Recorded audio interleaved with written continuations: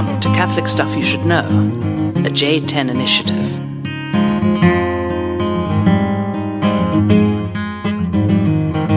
Hey, welcome to Minnesota Mandan. This is Father Nathan here with Father John Nepple, an original from Minnesota. How are you there? We're doing well. Oh, you know, things are good here up in Alex, and the ponds are frozen over now, so we're getting out there on the fishing. Well, some of us are trying to get our skates on, but others are just sitting by the hole. So, John, I had a great idea the other day. I was driving, and I came up with an idea, and anytime I come up with an idea, I got to come up with a voice that matches the idea. So, anyways, I met a couple who met on Tinder.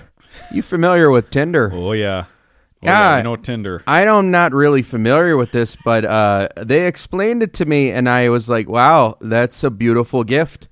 And I said to myself, well, we got Tinder. You know, I got a dog at home named Otis, and Otis would sure like to have an app called Dander. Dander is an app where you put a picture of your dog, and if your dog wants to hook up with another dog, then you just swipe right, you know? And I tell you what, his paws are sore because he was so excited when I showed him the Dander app. And, you know, anytime, it's totally different from what other people are doing on Tinder because my dog, he's not even thinking, is this person cute? Are they a good mate? Are they going to take care of my pups? Are they totally crazy? Could they possibly have a disease that they picked up in a different kennel? But instead, they just come on over and get in the kennel. And that's Dander. I think it's $1 million idea, John. What do you think? I think that's quite an idea.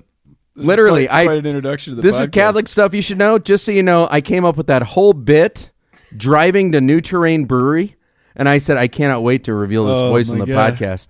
But honestly, Dander would be a great compliment to Tinder. No, you were thinking that up when you were making that hot dish last night, weren't you? No, I was driving to New Terrain. And I said to myself, what is the deal with this Tinder thing? New Train. Is that near New Prague? That's near Bolson. Down by the boat. Oh, yeah. Well, sure. Okay. I think there are some people out there from Mandan that wouldn't necessarily like that kind of accent. No. Because Mandan is North Dakota. North Dakota. And Minnesotans have a different accent. They do. That was a bit of a blending. It was even some Canadian in there. That's right. You do Stan and Jackie. You do Stan and Jackie, and you got to make sure that you mix the Dander with the Tinder because I really think that's going to help. Part of the reason why is because somebody told me that they have punishments for fantasy football. Did you come in last place? Yes. I came in last place too. No, who told us that? It was funny. Yeah. They were actually very funny punishments. Yes, and they said that their punishment is they have to go. Oh, wasn't it Eamon? Eamon. It was Eamon. So Eamon said that his buddy has to go to a comedy club and do a 10-minute routine. Yeah. And I was like, oh, my God, what would I do for a 10-minute routine? And I was like, you got to come up with material. You can't just riff on and whatever. That's why you came up with the. And I came up with Dander. Dander. That's impressive. You know, I was wondering because he was burning some. You were burning. I just revealed there's 3 of us in this room right now. Dun dun dun. Yes, we have a secret guest. Surprise guest. Well, you were burning through some. I'm not good at accents at all. Yes. Olo. Randomly. Oh my gosh, do your California accent. Speaking of Tinder, hey, welcome back. Tell us about the traffic on the 405. I learned the other day that I actually live in, quote, the valley, end quote. Are you sure?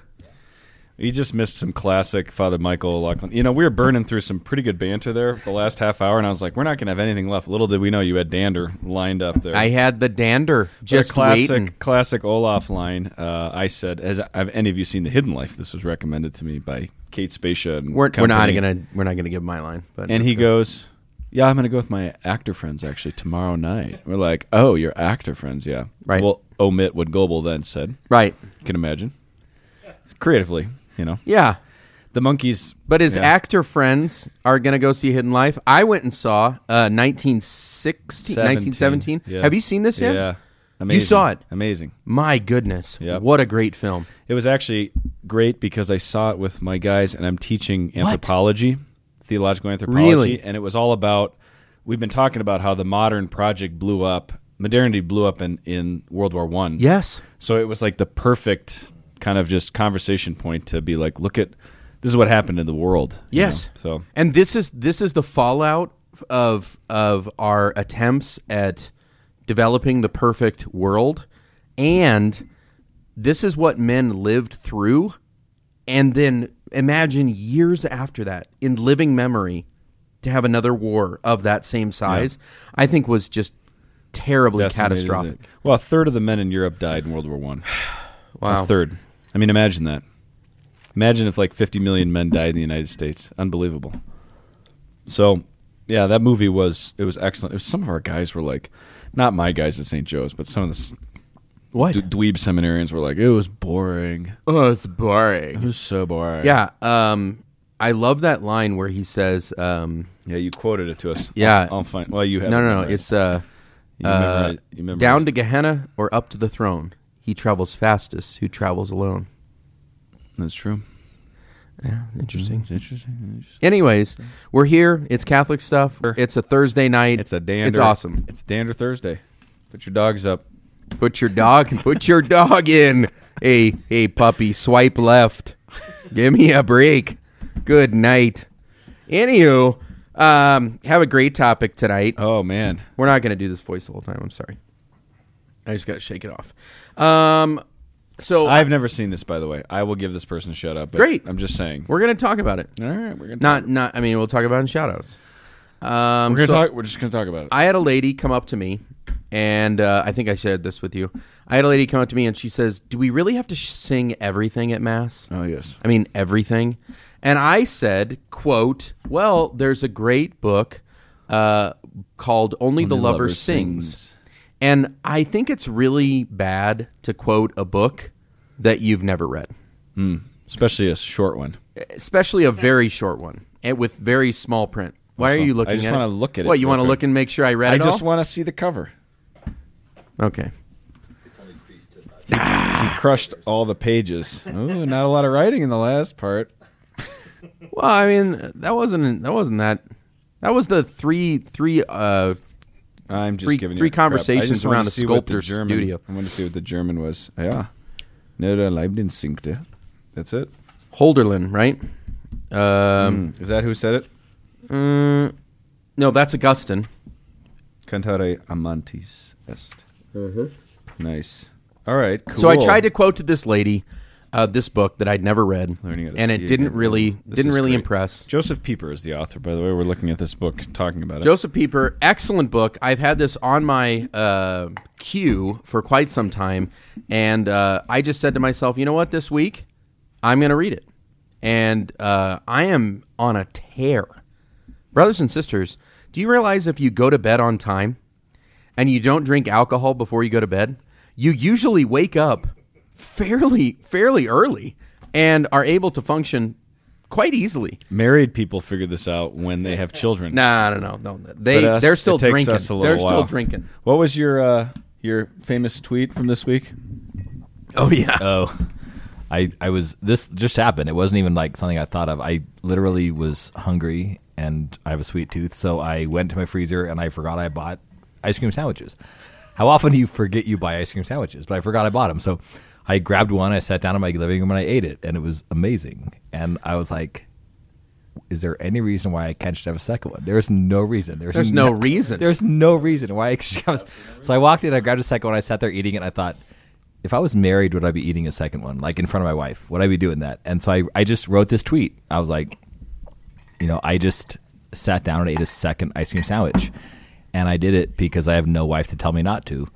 Hashtag vocations director. Hashtag. And that was the most popular tweet ever that I've ever said. How many? I think many married men would eat a second ice cream thing in front of their wife. But How many? It is funny. How many nonetheless. retweets? Uh-oh. So, I'm just a small fry in the Twitter world, of course, but I think it was like 45 retweets or something. There you go. like 40 or maybe 35 retweets, 45 comments, and like almost 750 likes. Can I just not that I count these? Can I things just at all. compare, like, for a second? How many tweets, retweets did Leah Darrow get when she like totally body slammed that pagan chick? Oh yeah, Leah Darrow did hashtag babies and dreams instead of hopes and dreams, babies and dreams. Yeah, it was absurd. She jumped. I mean, yeah, I didn't look it up, but it was insane. It was beautiful. Yeah. Yeah, she pretty much. She has a lot more followers. Oh yes, I mean, once you guys do your third pilgrimage to wherever, like, and get your first tattoos. If you want to help me out on Twitter here, Listenerland, Yeah. it's at Padre Michael O is my. Wait, when did you start it? A couple years ago. Oh, okay, a couple years He'll ago. be leading that pilgrimage to the French Riviera with Leah Darrow. Fringe Riviera. Yeah, shout out to Leah and baby Valor and Victory and Hercules, whatever the next one's going to be. Nice job, Ricky. We are, another godson. How many do you have now? That's I think 10. Where were we? We were in Mass, celebrating, and this kid, like, it was in your, it was in your sanctuary, and the Verms, and Olaf and I are sitting on the side, and this kid is very cute and funny, but he's just kind of wandering. He's Nathan. He's wandering. Yeah, it was Nathan. He's just, all the kids have dropped their dollar and then gone back to their seat, and he's just kind of taking his time. Yep. I mean, he was. That was a saunter. He's wanted going to to be the next Greg Peterson. He wanted to bring it the way up if you to would me. have put a Danish in his hand, he was Greg Peterson on the Camino, sauntering. And Goebel, you did a very nice job. It was a nice pastoral touch. Everybody's like, "Oh, it's so cute." Oh my goodness. And then I was like, get off my sanctuary, kid. only $10. Go back to your father. And Exactly. No, you but tell, Ola- you Ola- tell your daddy. You tell your daddy if you're gonna step up on this sanctuary, you better be holding Andrew Jackson's hand, okay? For real. Ola goes, "Oh, that's actually my godson." It was like, 1 out of 3 chance. Was that it really? A child in this church is your godson. Frankly, yeah. Yep. So anyway, sorry. Only the lover sings. Anyways, I was at a truck stop in Kansas the other day, and I saw a kid that looked exactly like my son, too. I mean, godson. Moving on. So there's actually a very helpful preface. A lot of times you don't read the preface because it's long, and it's usually written by somebody else. Prefaces are never long, but Yes, they are. Haven't you seen prefaces where they're like 30 pages, and you're like, what? It's a preface, for crap's sakes. All right. So, anyways, this preface is 1 paragraph long, and was one of the first prefaces I've ever read where it prefaces the entire book in 1 paragraph and gives you exactly what the whole book is about. Quote, ready? "The intent here is to make one thing clear, that music, the fine arts, poetry, anything that festively raises up human existence and thereby constitutes its true riches, all derive their life from a hidden root, and this root is a contemplation which is turned toward God and the world so as to affirm them. The arts, poetry, all things that raise up human existence and thereby constitute its true richness, all derive their life from contemplation." And if you read every single chapter in this book and then go back and read that paragraph, it actually prefaces incredibly well. I'm not going to do the whole book. I'm only going to do this one simple chapter, less than 5 pages, called How to See Again. Learning how to see again. Learning how to see again. He starts it off. Quote, "Man's ability to see is in decline. We mean the spiritual capacity to perceive the visible reality as it truly is. To be sure, no human being has ever really seen everything that lies visibly in front of his eyes. The world, including its tangible side, is unfathomable. Going below a certain bottom line quite obviously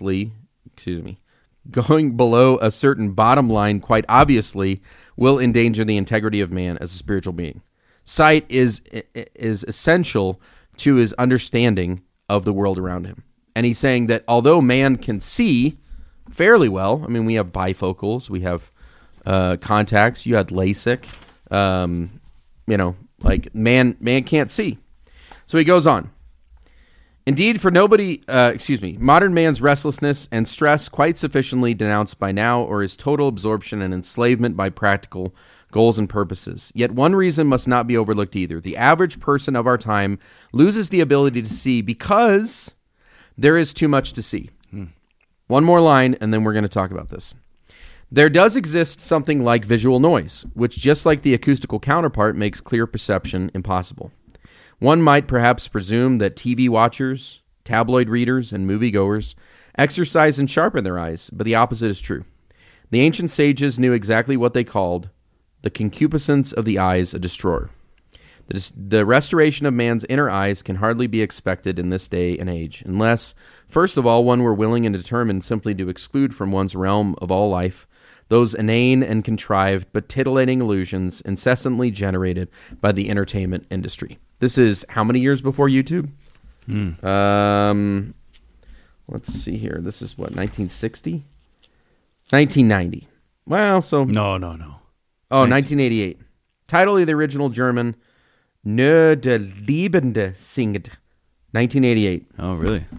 Schwabenverlag. I didn't know he lived that long. I thought he died before. So, we're talking about how man is losing the ability to see. Mm-hmm. And seeing is essential to his understanding. The seeing, just the fact that he can perceive certain things, is different than beholding. Beholding is what he describes as, like the contemplation. To be held by something that transfixes you upon its beauty. You can't help but notice it. So there's a lot of ways, I think, in the world right now where we overuse our senses.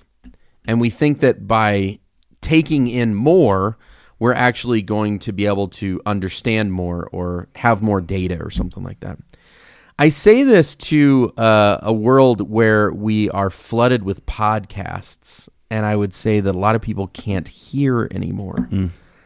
And this is difficult because this keeps us in business. I mean ministry. Right. So I mean, my thought is, what's the proper balance? What's the proper balance between allowing yourself freedom in enjoying certain things, at the same time not going back to them so much that you lose the capacity to be able to receive them well? I think of it like, if I just eat everything in sight, at some point I lose the taste for everything. Like, it's just like everything tastes exactly the same. You can eat every single thing on the Taco Bell menu and still be hungry, because it's like you weren't even hungry for Taco Bell in the first place. You just needed something to fulfill you.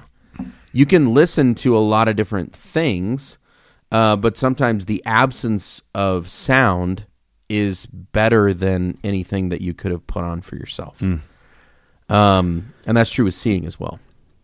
So I was just wondering, what your thoughts were. Great topic. Joseph Pieper, first off, is just, he's one of our favorites, and what he did for us in helping us understand contemplation and leisure, which are intimately connected, and the loss of that in modern man. I have a million thoughts going through my mind because I'm teaching a course called Theological Anthropology, and the whole first part of the course is really about how modern man has recreated his own self-understanding. So he understands himself differently, but with the loss of Christianity, Christian unity, spiritual unity in Europe, it ends up collapsing. That's 1917, World War I.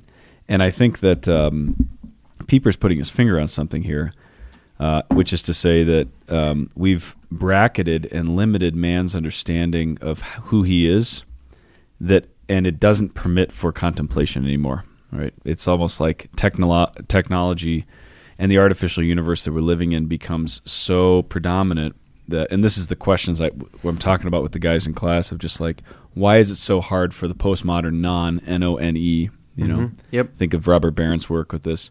Why is it so hard for them to understand God? Well, part of it is because they've lost any sense of that they even have a capacity for contemplation, for silence and these things. Yes. I was inspired by Father Nathan a week ago. Took a desert day, which is a practice that we have in the Companions, though we kind of ebb and flow through it. But it was strongly commended to us by Father Goronsky. Yeah. And I actually was like, I got to go do one next week because it's been a while. We just go and be in silence for a day. And recovering that ability to actually behold something. Yes. I think it was Anaxagoras, the philosopher. This is like 3rd or 4th century BC. Did he talk about him? Yeah. Why is man on earth? To behold. Yes. Right? So one of the first pre-Socratic philosophers to ask the question of what is the purpose of man is this to behold, theorein. Yep. It's interesting to think about beholding as a word. We don't even talk like that really. But this weekend, when you read Erasmo Levikakis' Leva Marakakis, who's a great scripture scholar, his thoughts on the call of the apostles in Matthew, he talks about how the Greek is really important because Christ, so this is where he sees Peter and Andrew, James and John, fishermen, right? And we think it's all, we think so mechanically that Christ is kind of a CEO and he just kind of goes and he just operates and, you know. Hey, you guys. Yeah, but what Marakakis is making the point is to say that Christ actually gazes at them. When you read the Greek and when you look closely at he's actually beholding them. He's watching them. He's studying them. And it's the goodness that God sees, because God sees goodness, right? Because he is goodness himself. And he sees the goodness of brothers, of brotherhood, of hard work, of just this human endeavor that's and that's what moves his heart to call them into the apostolic life. That's a very different approach than kind of just we go to Bible land and it's just like, then this happened, then this happened, then this happened. And he saw them, and he called them. Right. And See, I was actually thinking that he spent time in Capernaum before he ever called them. And I had the great gift of being able to go to Capernaum. And I'm like, nobody is unknown in Capernaum. It's a small town. Like Mount Zion. Yeah, exactly. I know everybody. Everybody's at Kreckles. You know everybody. Truth be told, I didn't go to Kreckles this past. What? No, actually, that's not true. I did go to Kreckles. You've changed. Oh, okay. I didn't go to La Gondola. But I walked right into the Royal Internal Buffet. There's a place called Royal International Buffet, but for years the whatever the part of international burned out, so it literally just says Royal Internal Buffet. So I walk in and I see one of my old classmates, and I'm like, "Holy cats!" You know. So you know everybody, but Jesus looks at these guys, and he's like, "I know these dudes." Yeah. And when he calls them, he's not just like walking up and he's just like, "Hey, dudes, come after me." It's like he's met him, you know. Mm-hmm. But even if he did do that, I think they still would follow him. He looks on them and loves them. Sorry, I'm looking for a quote here.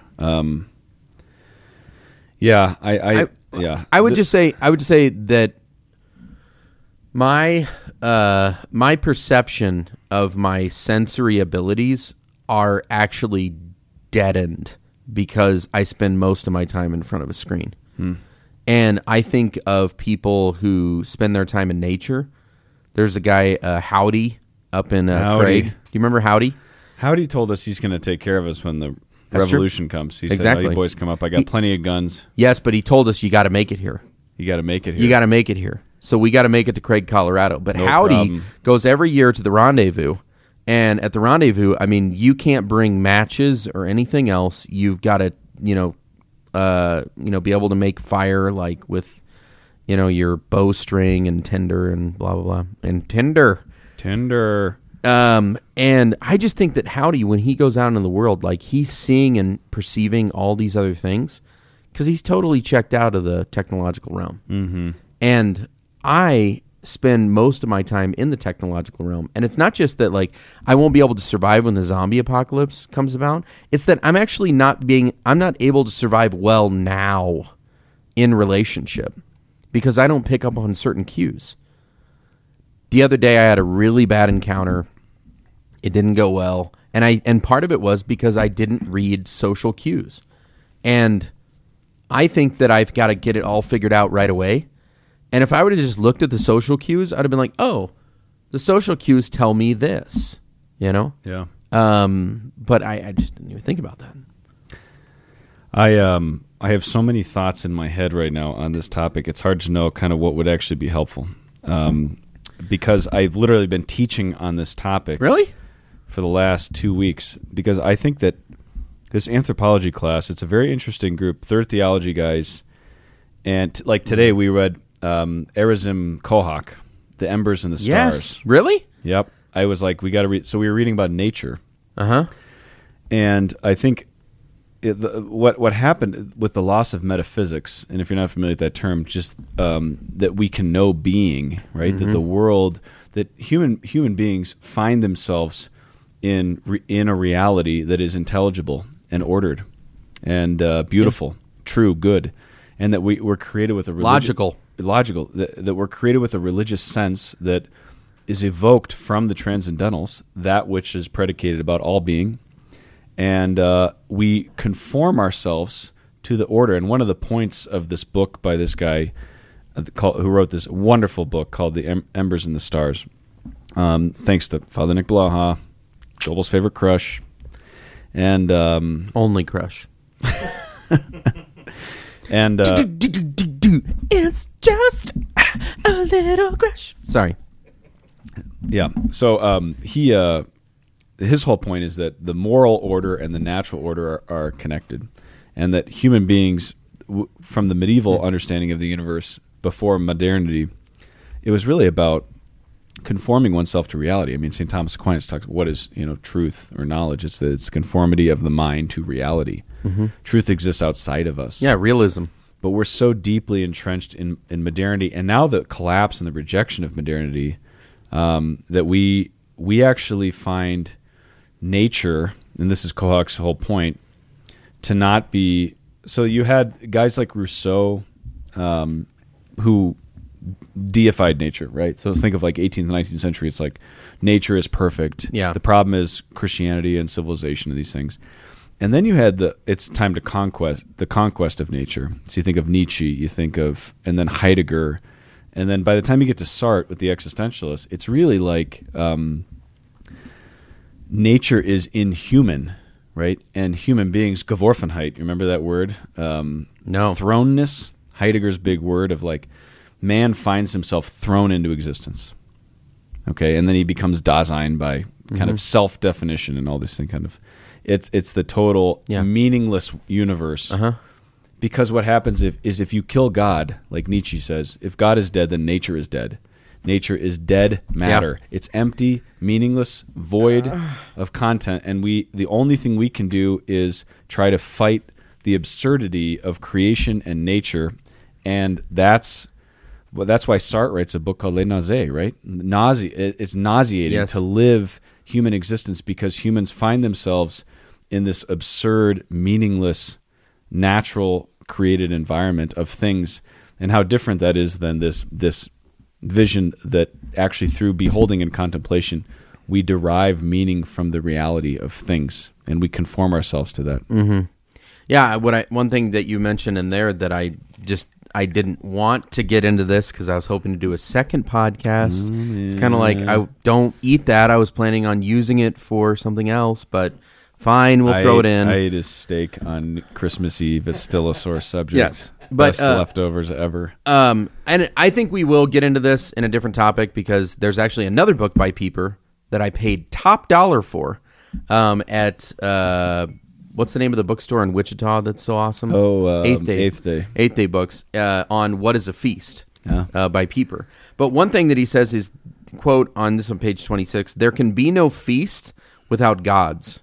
Indeed, that the cultic celebration is the primordial form of any feast. So when you remove gods from nature, like even just like all gods, I mean, you can even be a pagan and believe that there's many different deities, but we've removed all deities, so now nature just becomes this complete vacuous thing that it's like, why do I even participate in this? So then we spend all of our time in front of virtual reality because we believe that nature has nothing to teach us. Yeah. But the other thing that you mentioned related to Thomas is that he said whatever is known first through the senses.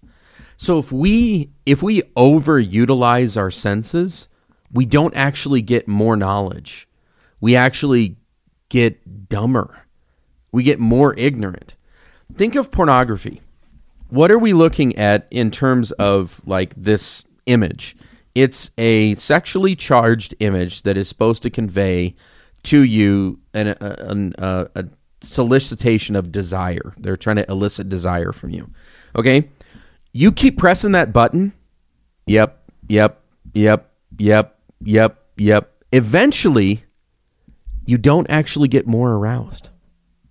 What it actually does is it actually kills libido.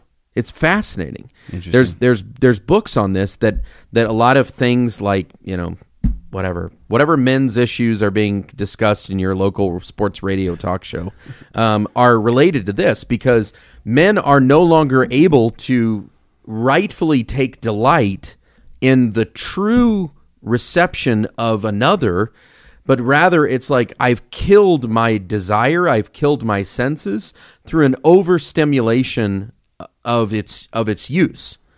Same with food. Like it's different with food because there's persons involved. Terry Wright told me this. Don't equate sex with food. I'm obese. Sometimes they're the same. You look great in that purple sweater, by the way. Thank you. Purple people eater. Anywho, I would say like with, I don't know, like, what are the other senses again? Touch, like you spend the entire day in water. Eventually your senses actually get dulled to the fact that you are floating in a viscous liquid. Like that's crazy. Right. So I think that the task is when we go into nature, we have to appropriate it in such a way that has an acknowledgement that our nature is given. Yeah. It's given by another, which means that it has an order that I don't create, I discover, which makes it all the more delightful. Yeah. I walked into the Schloss Goebbels tonight and ran into Olo, and I was like, oh, hello. Random, but kind of not random because, of course, you're here right now. Of course. Having breakfast at Jelly tomorrow or whatever. And then I walked into the back room, and they were listening to a recording of Father Gronsky, our beloved spiritual father, his 25th anniversary homily. Yeah. His 21st century Mass homily. And it kind of wrenched my heart a bit because I was like, this is a man who knew how to behold. Yeah. And he just lived it, and he talked about what he saw. Right. And he did it in the way that was the most compelling and powerful and beautiful thing that I think we've ever experienced, because he did it as a father.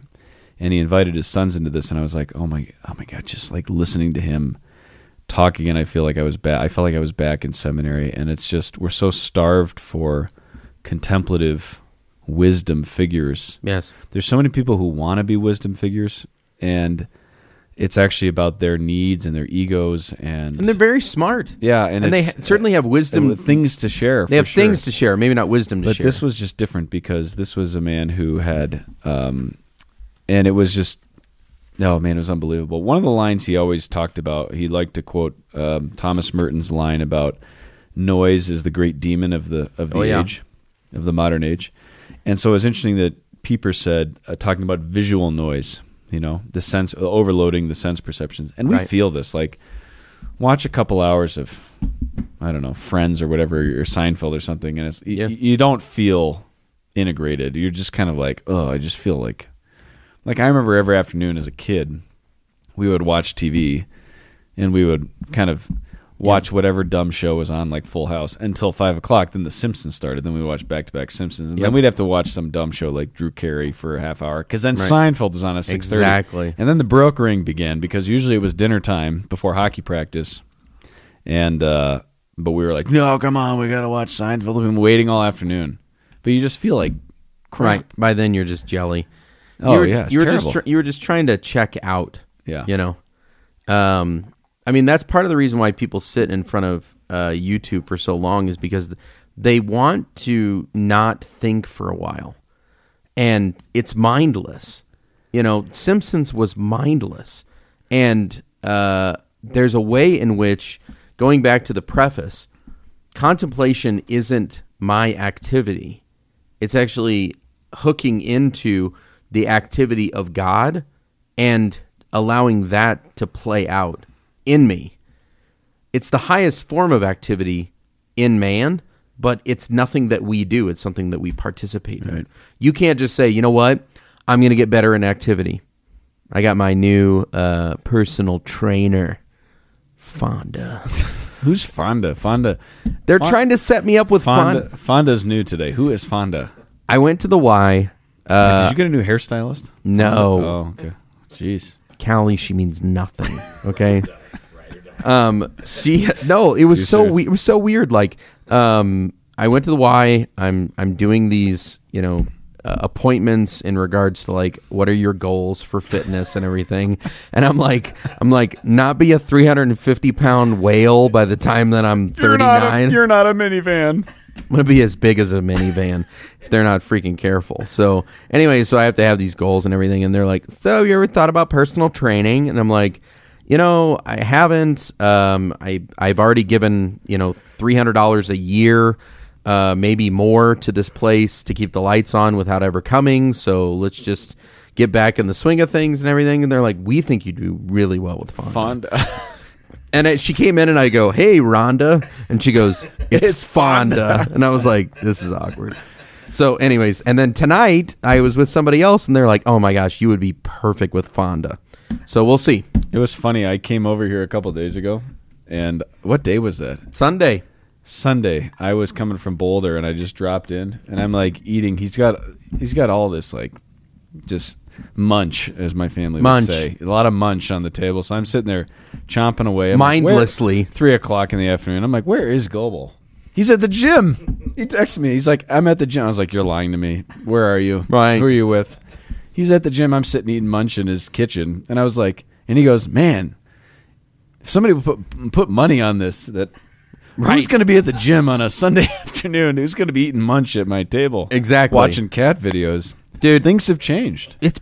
Oh my gosh. And I was on that freaking stair climber just trying to burn off some energy, and I was more angry leaving that gym than I was coming there.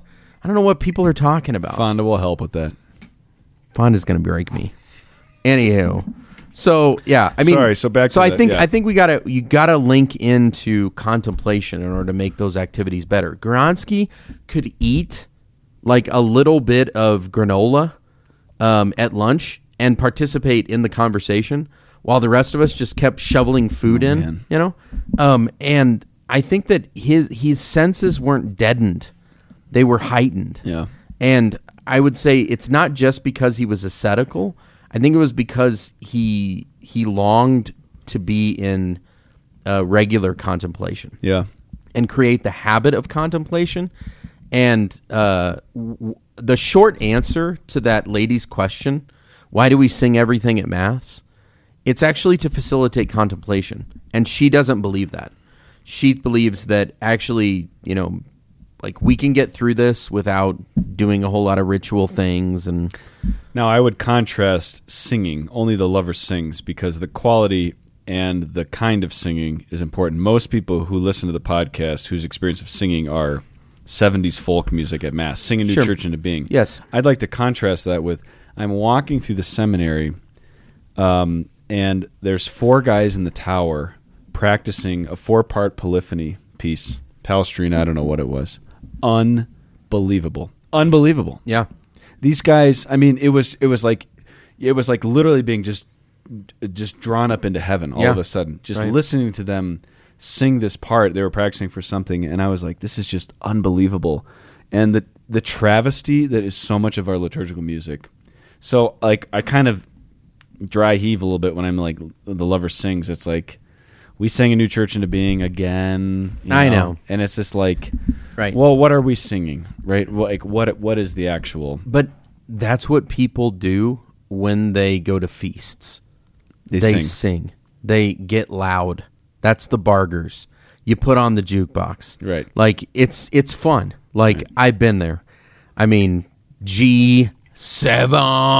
You just hit G8. If you like pina coladas. Anyway, I know what you're saying. So I would agree. But they only the lover sings well. It's kind of like what Saint Augustine says. The one who sings, one who prays, one who sings, prays twice. But the one who sings well prays twice. Right. So, do you have any comments on this? You guys sing a lot in flow. In the liturgy. For a God-fearing vision. Yeah. No, I think there's.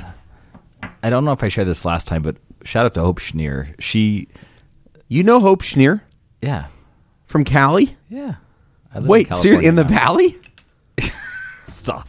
I don't know Hope Schneer. Hope Schneer. Hope His Schneer. mom's gonna be mad at you. I wasn't gonna say it. Apologize.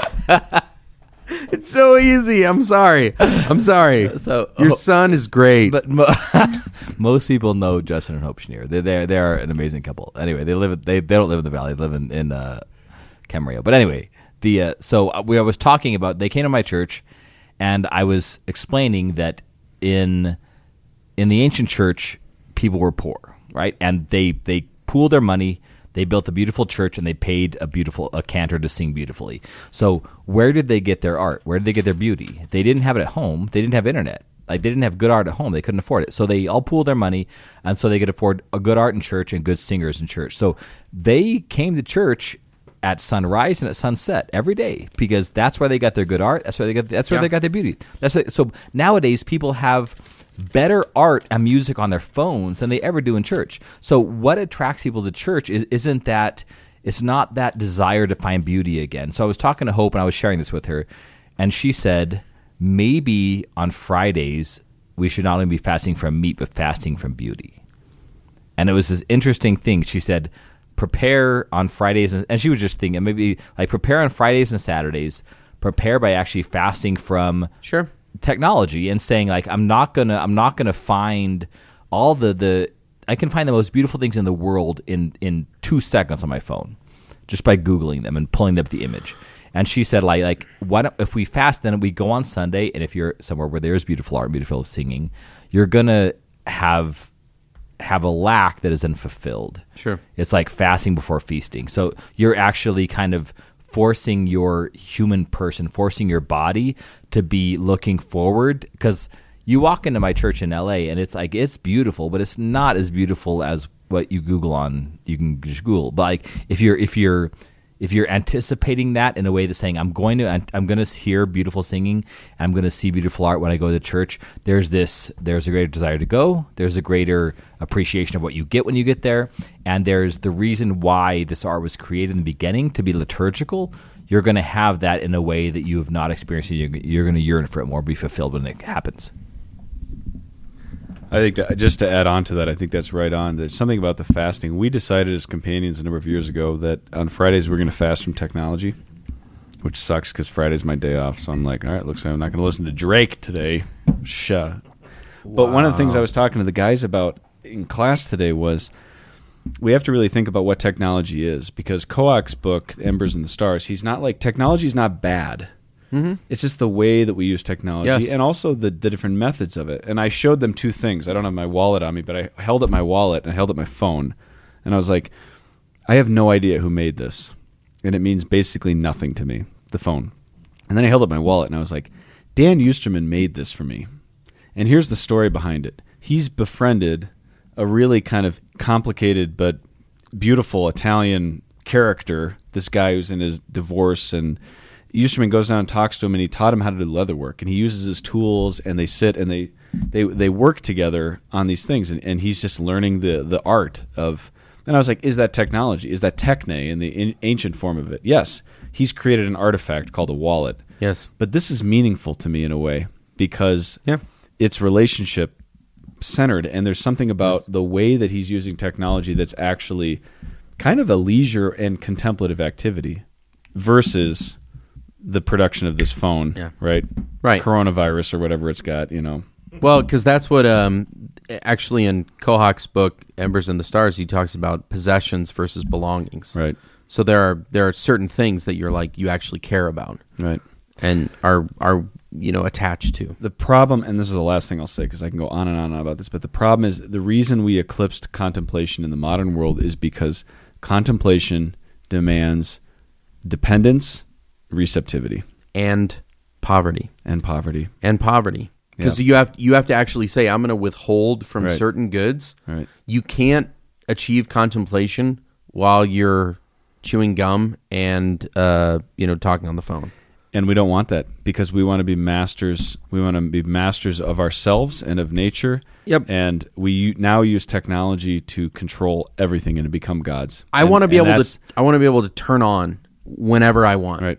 Like contemplation. I want to be able to achieve it whenever I want. Similar with pornography. I want to be able to say, right, I'm aroused. It's great. Awesome. Feel awesome. Now we're done. And it's like, it doesn't work that way.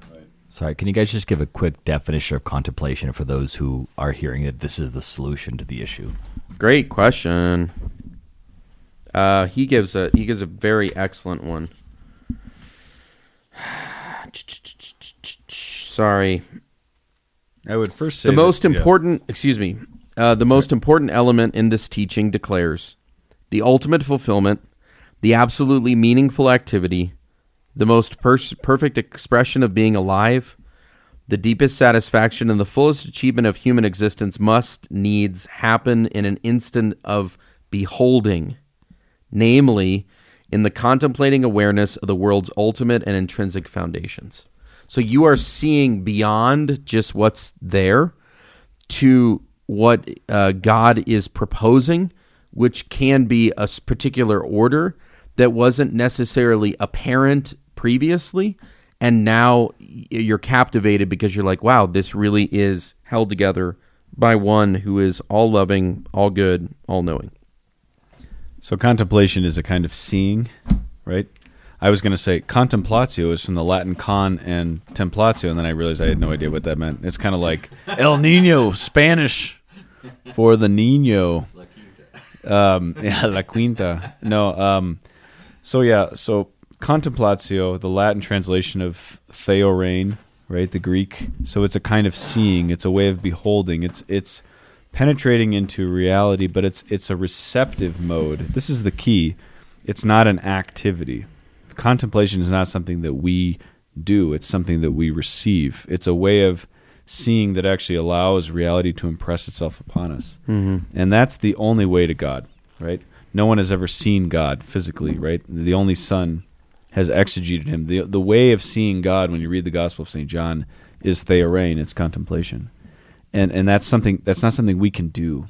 That's why Gronsky just had this great line in the homily. I mean, it's just beautiful, where he said, quoting Adrian von Speyer, there are no systems in the things of God. He says there's no technology, right, in the things of God. You can't produce this. You can't artificially create this. Yes. It's something that has to be given. And there is a natural contemplation that these guys, the philosophers are speaking of. I think you can avail yourself to it. Sort of the, whatever vision quest that you kind of talked about beforehand. But what's that? Really? The Schneers? Oh, sweet. But then I think there's a way in which you can prepare yourself for it. But when it happens, it's totally other. It's an experience that you didn't create for yourself.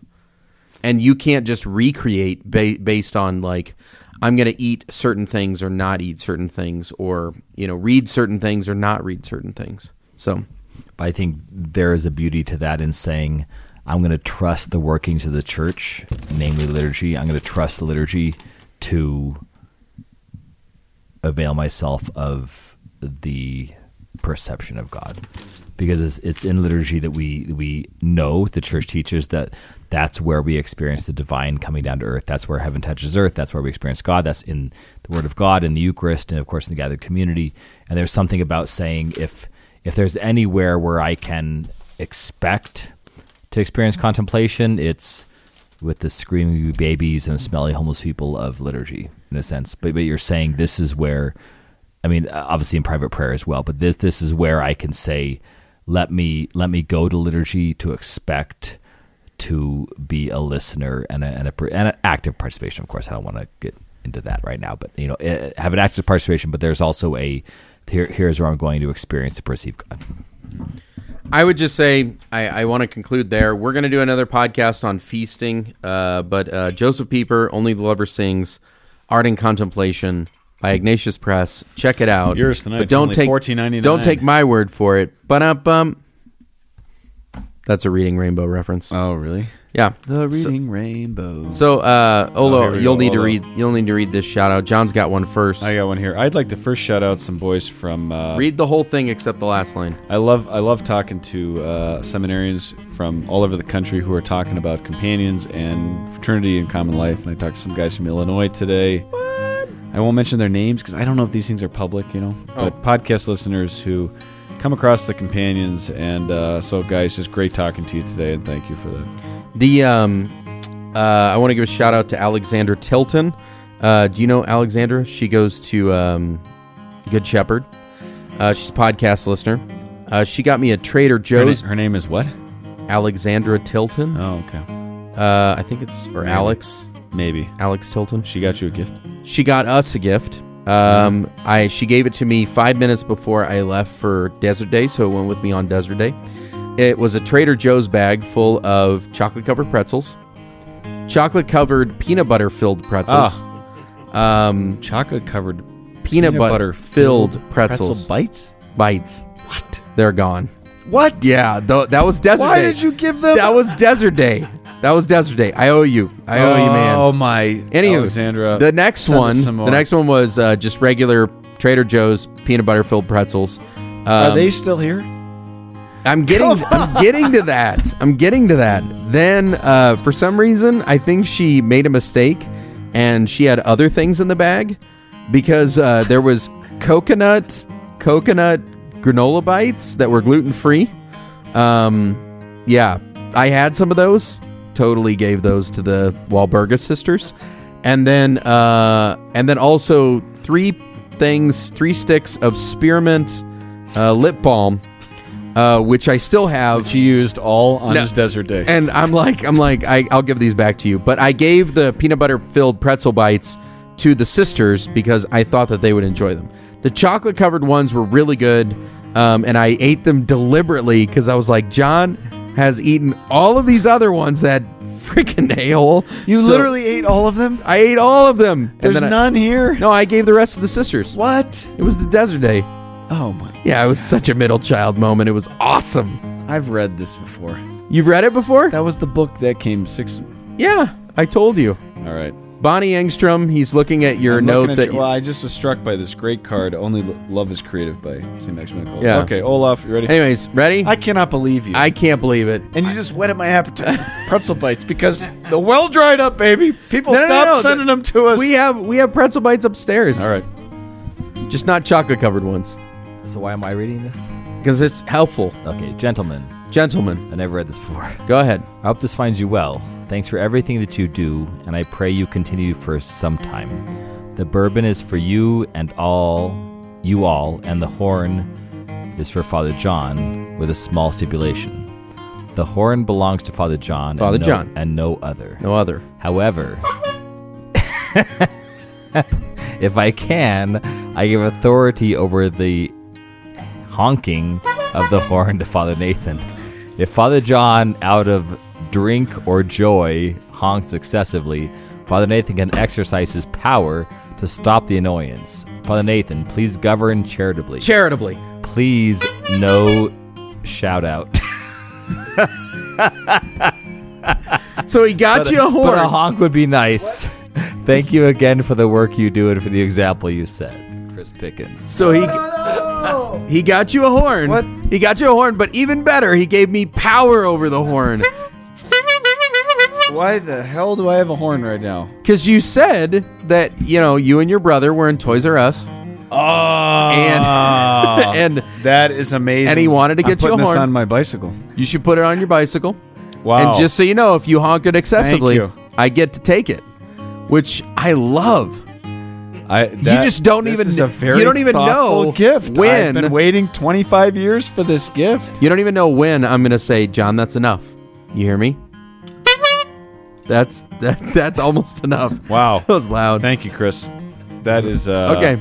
Yeah. So, yeah, thank you. He also got us a bottle of Weller bourbon that has Southern Illinois corn in it, so I look forward to having it. Excellent. Well, that was a good topic tonight. It's a good topic. Did you feel like that was? I mean, we didn't get to talk about Tolkien's mythology or anything like that. Yeah, but I did get to do my Dander intro, which I was really happy about, and I cannot wait to listen to. Rarely does he come out of the gun like that, but that was good. Folks, this is Catholic Stuff You Should Know. We're currently ranked about 745th behind religious podcasts such as Oprah and whoever. Mike Schmitz.